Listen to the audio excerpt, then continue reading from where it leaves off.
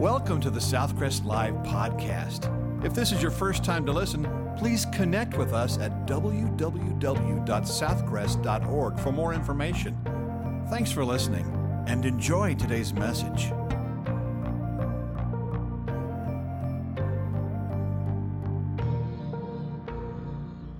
It is a privilege and an honor to be in this place with you today.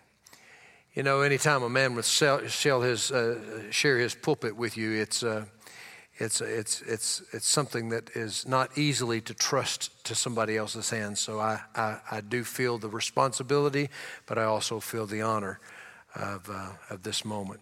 So I want to say to you today that I was asked to come and speak on a topic that's dear to me because for 48 years I've been leading worship. If I live to August the 25th, I will have been leading worship for 49 years. I'm asking God at least give me 50, amen? And so I have been doing this since I was 14 years old when God called me. When I first got started, I sang at jails where they couldn't leave and nursing homes where they couldn't hear. So it's always a good place to start. Amen. And so, but now the Lord has blessed me. I left my church in April and after 26 years. And now my job, God's assignment for me, somebody said, "Are you retired?" I said, "When they put me in the box and you view me, you'll know that I'm retired, but and better to be seen than viewed," amen. But I was thinking that, retirement is sort of not really in the Bible anyway. But I just have been assigned by God to pour my life into young worship leaders and young pastors and training them. And so I've slept in my own bed 27 nights since April the 9th. So it indicates to you I've been on the road continually. Yesterday I spoke, last 2 days I spoke 8 times to worship leaders in Mississippi and got in the car and drove to New Orleans, caught a flight, got here last night about 9 o'clock and ate some barbecue. Well, thank you, Lord. And here I am this morning with you and delighted and thank you for the honor of being here. Now, I want to talk to you today about this topic of worship. You know, worship has become so controversial in the church. You know, of course, as Baptists, we fight about everything. But I was thinking that, why is this worship thing so critically important? Well, first of all, I just want to say to you, worship is not about style or preference. Okay? Because all of us have our preference. I fully believe that the music of heaven is going to be 70s rock and roll. But I think that, see, I got 2 or 3 right there. They are. But I've got to tell you, now listen to me. Amen.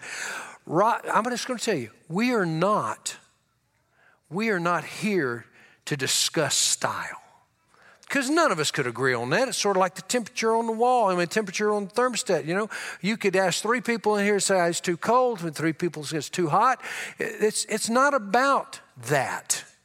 Worship is not about style, but about substance. What is the substance of our worship? Why are we here?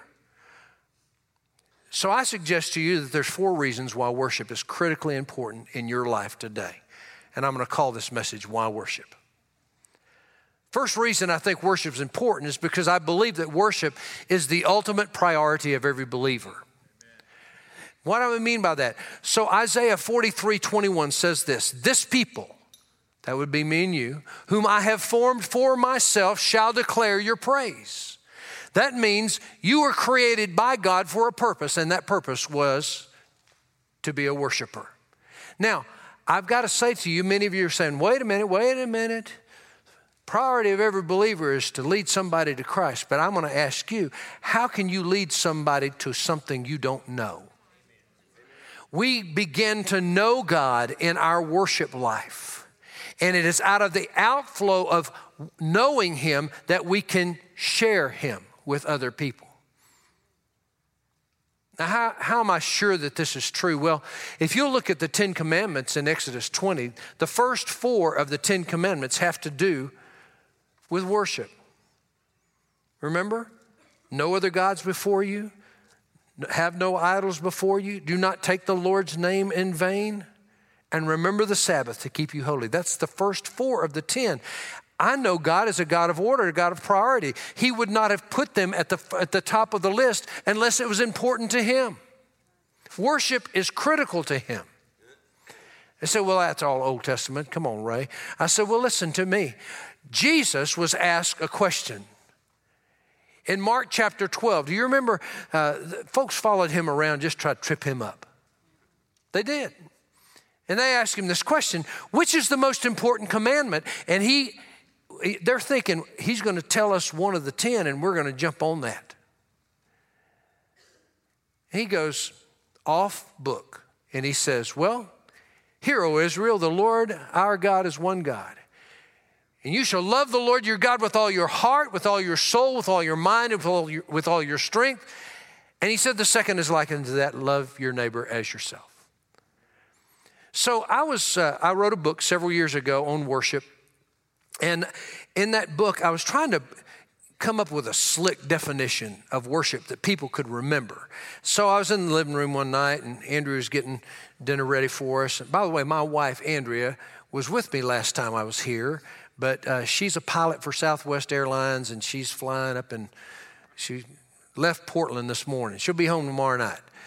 And, pilot, that's the one that sits up front. She trained in the Air Force at Reese here in Lubbock, Texas. She sure did. And flew those white rockets upside down. Yeah, I'm telling you, she's a bad woman. She's also an expert with a handgun, so I'm just telling you, I don't mess with her much. But we were in the living room, we were talking about this, and I've got a son, 25, he's pretty heady, and I said, give me a definition of worship. He gave me like 6 paragraphs, I said, man, that is awesome, but I don't think I can remember that. I said, and then my other son joined in, and we were just having this conversation, and Andrew shouted out from the kitchen, worship is loving God. Isn't that good? Well, that's what Jesus said in this passage. Love the Lord your God with all your heart, soul, mind, and strength.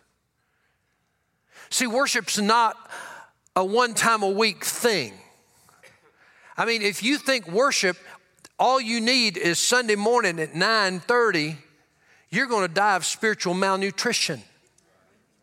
You need to be involved with Jesus moment by moment, day to day, loving him. It is your ultimate priority. Well, the second reason that I believe worship is important is because I believe God seeks those who worship him. Y'all remember John chapter 4, the story of the woman at the well? Nod your head like you do. All right, good. That's one of my favorite stories in the Bible because it has so much in it. But if you'll remember the story, Jesus said to the disciples, I must needs go through Samaria. And we kind of pass over that passage. The reality is he said to the boys, we're going through Samaria this time. Most of the time when you went from northern part of Israel down to Jerusalem, you would bypass, you would go around, you would detour around Samaria because all the Jews hated the Samaritans and the Samaritans hated the Jews. It's still that way today. Last time I was in Israel, we went by Jacob's well, we left there, and they were throwing rocks at our bus. It's a true story. All I got to say is there was such contention and strife that the Jews would just avoid. But Jesus said, we got to go through Samaria. Why is that? Because Jesus did everything he did with purpose. He was intentional about everything he did. He never made a mistake. So he says, guys, I got an appointment in Samaria. We got to go there. And so he drug them there. And when he got to the outside of the city to the well, he said, boys, go inside the city and buy us some food to eat. I would have loved to heard that conversation of those Jewish boys going into Samaria to buy that food. But Jesus knew he had an appointment and he needed them out of the way. And then comes this lady walking to the well who was going to draw water. And it was really unusual for a woman to come in the middle of the day because you see, most of the women would come in the morning. It was sort of a fellowship time. They would chit chat with each other and just, and then they would draw their water. Then they would go back home and do their chores and use the water for cooking and bathing and whatever they needed for the day. So here is this this woman who shows up by herself, and there's Jesus, and he looks at her and he says, hey, could you get me a drink of water? And she basically said to Jesus, you just broke all the rules. She said, you're a Jewish man and you're asking me, a Samaritan woman, to give you water? And Jesus said, well, if you knew who you were talking to, you'd be asking me for water, because the water I would give you, you'd never be thirsty again. He had her attention. So then he continued the conversation. He said, how's your husband? She said, well, I don't have a husband. Jesus said, that's right. You had 5 husbands. That didn't work out. So now you're just living with a guy. And then the funniest verse in all of the New Testament, this lady goes, sir, I perceive thou art a prophet. I don't know why that's funny to me, but that just was funny to me. So she did what we do when we're confronted with our sin. She changed the subject. She said, you know, our people, we worship here in these mountains in Samaria. Your people, the Jews, y'all worship down in Mount Zion. And the implied question here is, who's right? Have you ever had people ask you questions like, well, what about the children in Africa, and they die and go to hell? You know, stuff like that. Y'all never had anybody ask you a dumb question like that, right? Ones you couldn't answer. Jesus said to her, the time is now when people will worship me in spirit and in truth. For such does the Father seek, those who worship in spirit and in truth. What an amazing passage. Could I zero in on that for a minute? God seeks those who worship him in spirit and truth. See, I grew up a Baptist. My grandfather, Aaron Tucker, was a Baptist pastor for 60 years. My daddy was a Baptist minister. My 2 sisters are married to Baptist preachers. I mean, we eat up with it. We're the only family in the world that fights over who says the blessing. Right? But I grew up believing that the Bible was the Word of God. What about you? That's what I love about your church. It's a Bible church. It's got Baptist on the front, but you believe in the Bible. The Bible is truth. Every word, from a table of contents to the end of the book. Everything is truth. But could I suggest to you that truth apart from spirit can become legalism? My daddy used to say something interesting to me. He said, now, son, the Word of God is a sword to defeat the enemy, not a club to beat up your brother with. We have this tendency to argue over the Bible. We argue, and if you don't believe exactly like I believe, then I'm not even sure you're saved. We've got to agree on everything. And if you can't, I'm going to throw you out of my circle. See, truth apart from spirit becomes legalism. Now, I'm a musician, so I've been traveling, singing my whole life, and so I've sung at a lot of happy churches. Anybody been to a happy church? I mean, I get them to say Jesus, and they just start running around the room. It's just awesome. For a musician, it's wonderful. They'll sing the tar out of you. I mean, you just ain't got nothing left when you get through with them. And I love those churches, but can I suggest to you that spirit, apart from truth, can become emotionalism? You see what I'm saying? Sort of like cotton candy. You just take a bite, tastes good, but it's just gone. No substance. So let's go back to that verse. What does it say? The Father seeks those who worship in spirit and in truth. There's a blending. In fact, he even said a little something about it in John chapter 16 when he says, and when he, the Spirit of truth, comes, he will lead you into all the truth. What he's saying is you can't even understand the truth of God apart from the Holy Spirit of God. The Spirit is what draws us. The Spirit is what comforts us. The Spirit of God is, the Holy Spirit is the entity of God left by Jesus to bring to us his presence on a continual basis. The Holy Spirit is here today.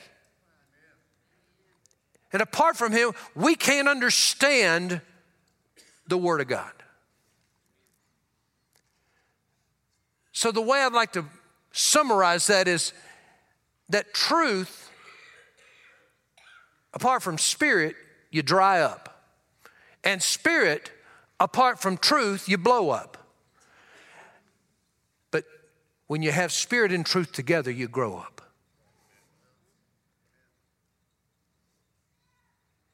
So it's the ultimate priority of every believer. And God seeks those who worship him. I've often wondered why somebody wouldn't want God to seek them. I'm going to leave that right there. So the third reason why I think worship is important is because worship is our ministry to God. We have a ministry to God. Now, I grew up thinking this and hearing this a lot, that we receive from the Lord and give to others, right? That's a good concept. Receive to the Lord. I even heard it said, I'm a conduit for the Lord. You know, I let what he gives me flow through me into others, okay? And that's a good concept, but it's an incomplete concept because we do have a direct ministry to God. It blesses God when you minister to people, but I'm going to tell you, God is looking for your worship, and your ministry to him is your personal worship. My pastor was preaching Acts chapter 13 years ago on Sunday night, and I was sitting over there after I led the music and got he said, open your Bibles. We started reading the passage and got to Acts chapter 13, verse 2, and this is what it said. And as they were ministering to the Lord. Now this was, they were preparing for Paul's second missionary journey, but I didn't hear any words but as they were ministering to the Lord. That's all I heard the whole night. So I was asking, what does that mean? So I started doing what you do a lot of times during sermons. You start flipping and reading, and when it gets really boring, you know, so I know you don't do that, but I do. And so I started finding these places where the Lord was asking to minister to me. I ended up in Ezekiel 44. Now, I want you to know, honest, I don't end up in Ezekiel much. But I want you to go to Ezekiel with me today, all right? If you got a Bible, I want you to turn to Ezekiel chapter 44.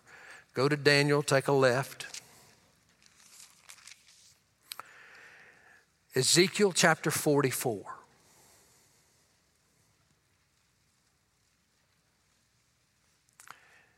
If you're there, say I'm there.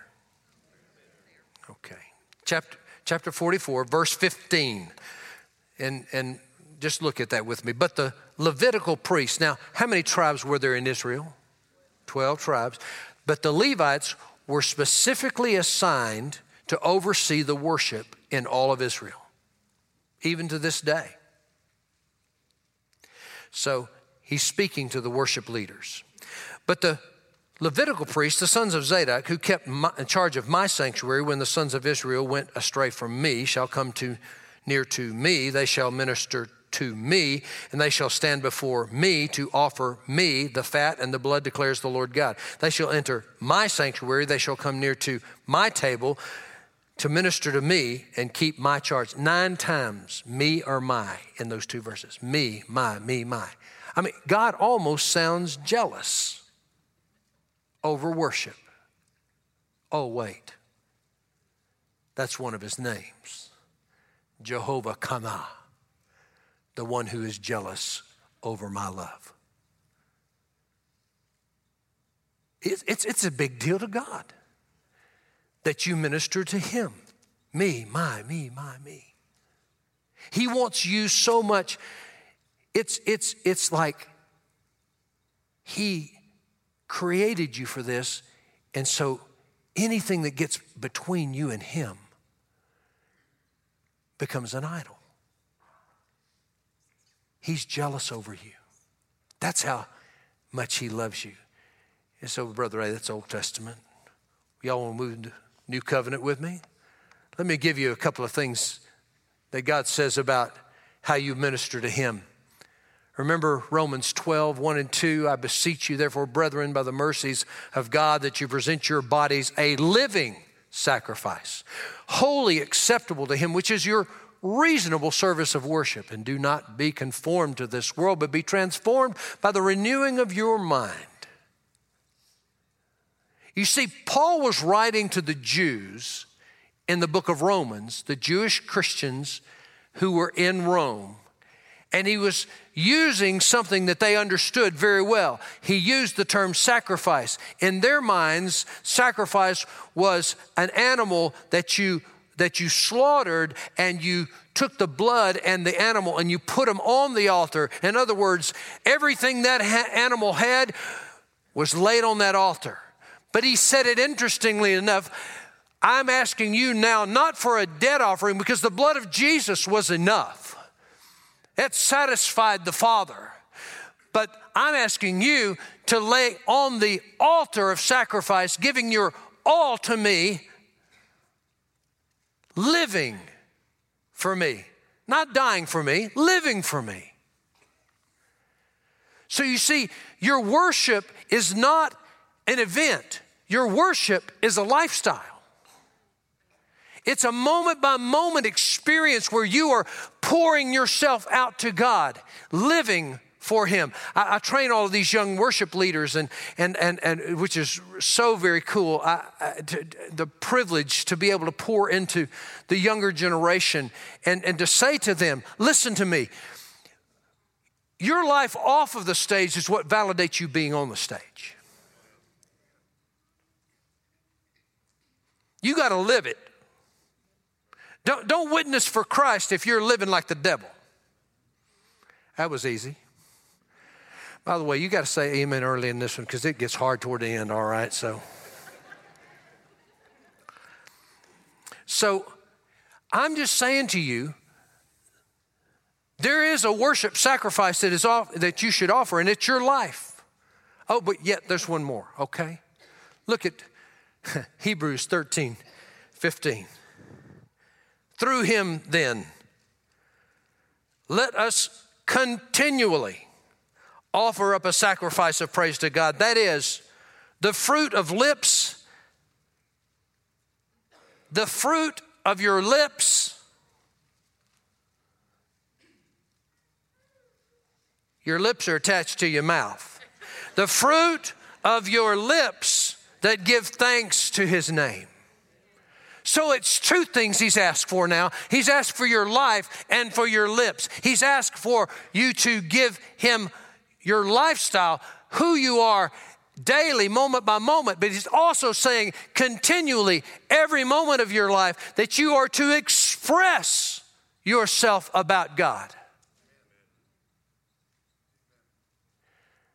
You know, I'm interested sometimes when I see, Bubba sitting out there in the congregation with his arms folded.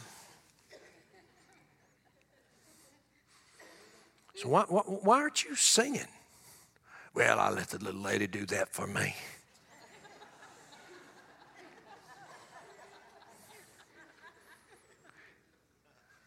Just kind of enduring the music till the preacher gets up. That's a real worship right there. I got news for you, Bubba. This ain't about you. This is about him. We don't gather in my name. We don't gather in your name. We don't gather in the name of Southcrest Baptist Church. We gather in the name of the Lord our God. And we're here to worship him. It's not what you get out of the service. I mean, I know you're going to go at lunch, you're going to roast me a little bit. It's all right. You don't scare me. Lord, I've done this my whole life. Well, I just didn't like, he's too funny. I don't know. I don't know if I agree with that or not. Listen to me, Bubba. It ain't about you. And sister, it ain't about you either. It's about him. And when it stops being about him, that's when we get in trouble. Isn't that true? Have you found that true in your life? And it's not just today. It's every day. It's about him. We are servants of the Most High God. Servants don't have rights. Servants yield their life to their master. We are at the bidding of our Savior, who gave up his life and redeemed me from the very pit of hell. Thank you, Lord. I'm going to move on before we get in trouble.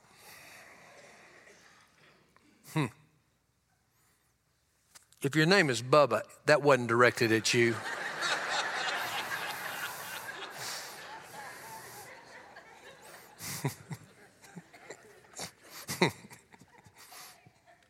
Or maybe it was, I don't know. So worship is the ultimate priority of every believer. God seeks those who worship him. Our ministry to God is worship. Amen? Now, this is the favorite part of the message. Worship will be our eternal joy. Listen, when we get to heaven, it's just going to be worship. I mean, I'm trying to help you right now so heaven won't be a culture shock to you.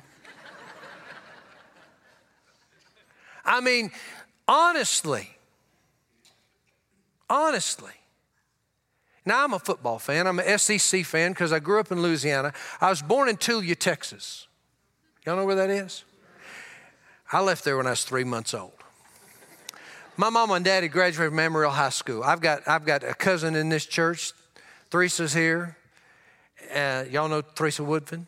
That's my cousin. And Edwin and Linda Lewis, they're cousins of mine, live here. I worked out on their cotton farm out just off the Caprock at Post, Texas, outside of Post, Texas. Worked there for a summer with my uncle and Edwin, my cousin. And I felt a strong calling to ministry after working on a cotton farm.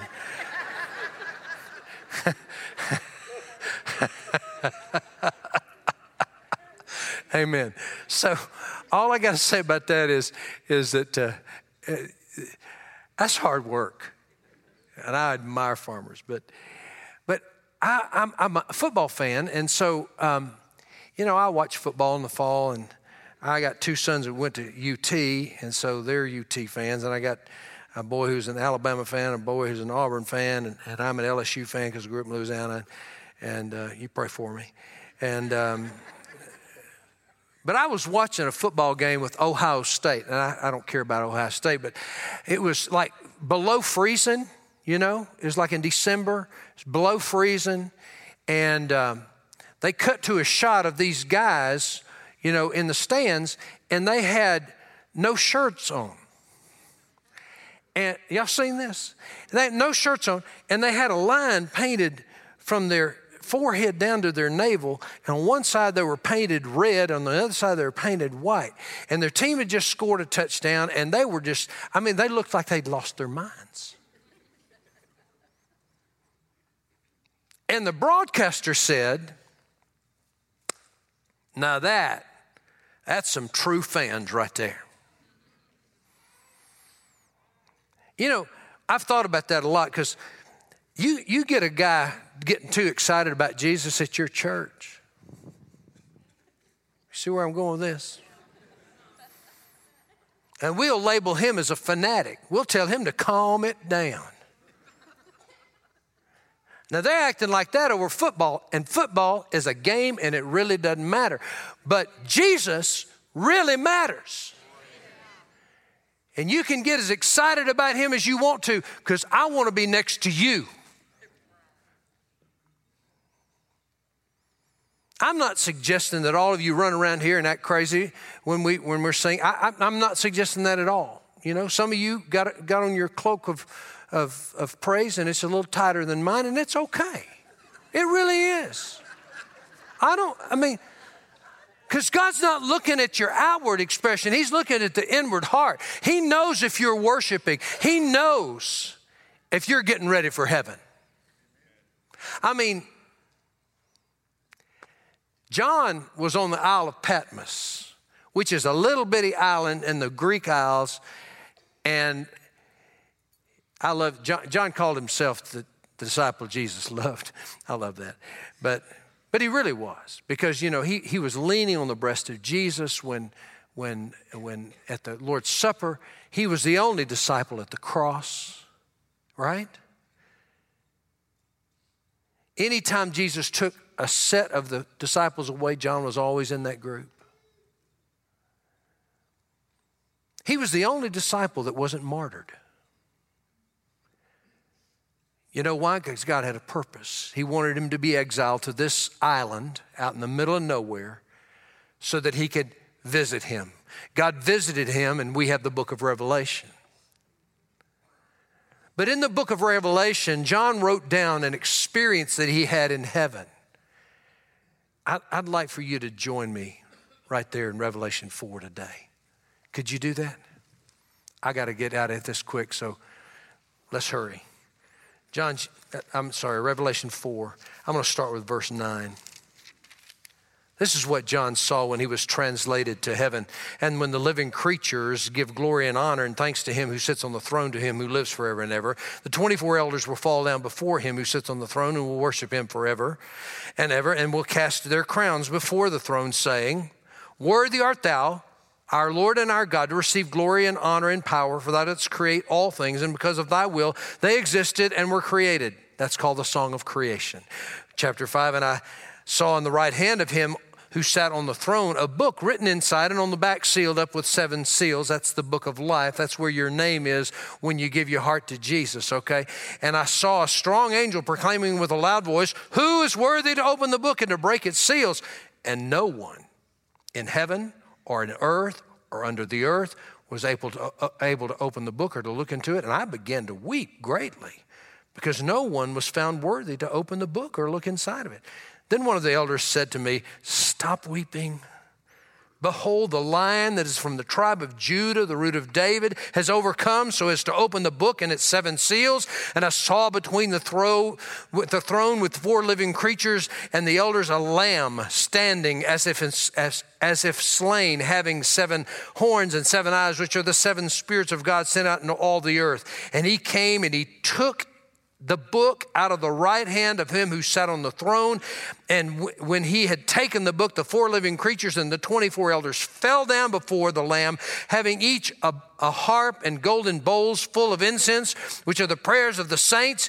And they sang a new song, saying, Worthy art thou to take the book and to break its seals. For thou wast slain and didst purchase for God with thy blood men from every tribe and tongue and people and nation. And thou hast made them to be a kingdom and a priest to our God, and they will reign upon the earth. And I looked and I heard the voice of many angels around the throne and the living creatures and the elders, and the number of them was myriads upon myriads and thousands upon thousands. And they were saying with a loud voice, Worthy is the Lamb that was slain to receive power and riches and wisdom and might and honor and glory and blessing. And every created thing in the earth and on the earth and under the earth and on the sea and all the things in them I heard saying, To him who sits on the throne and to the Lamb be blessing and honor and glory and dominion forever and forever. And the 4 living creatures kept saying, Amen. And the elders fell down and worshiped him. That is heaven. I mean, if you don't like worship now, you're going to be miserable in heaven. There's no preaching in heaven.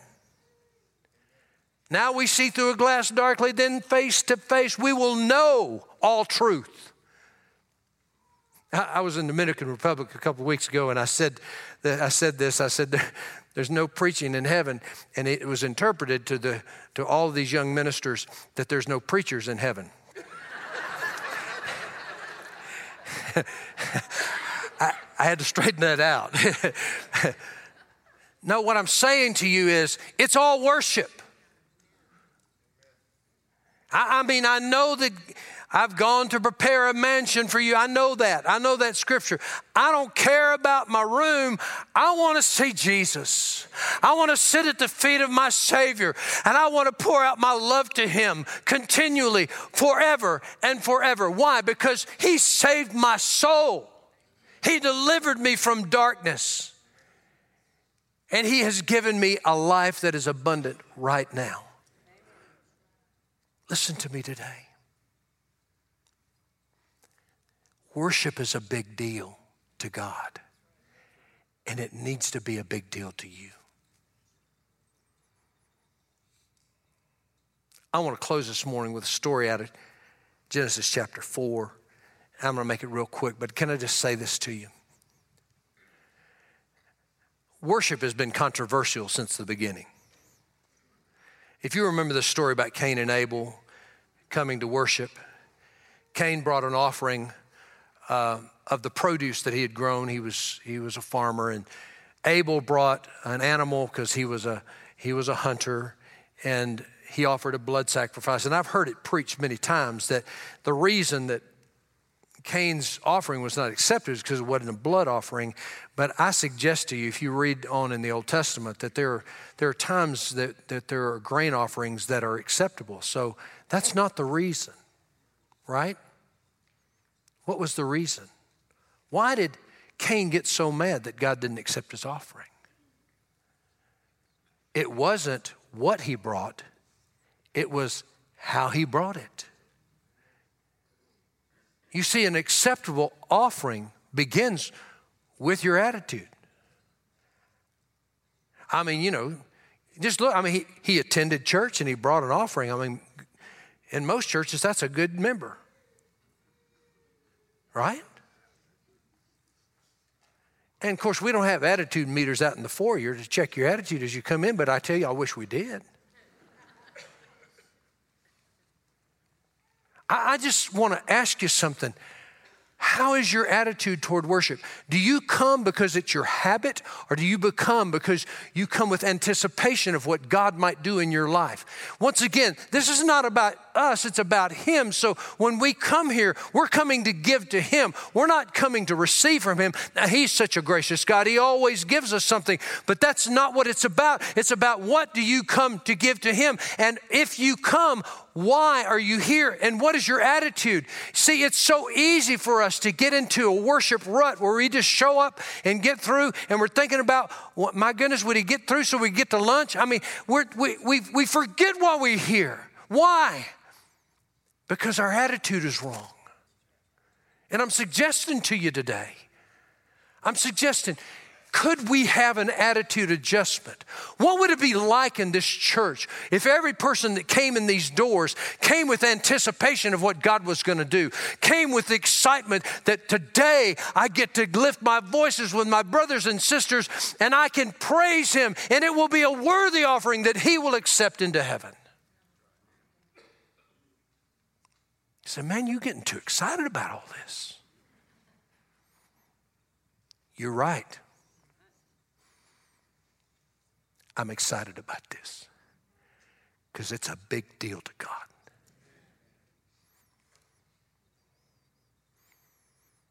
Some of you are here this morning and you're saying, well, I don't get one thing you're saying. And it's because you've never come to a relationship with Christ. Look, you can come to church your whole life and never be a Christian. I mean, you can live in a garage and not be a car.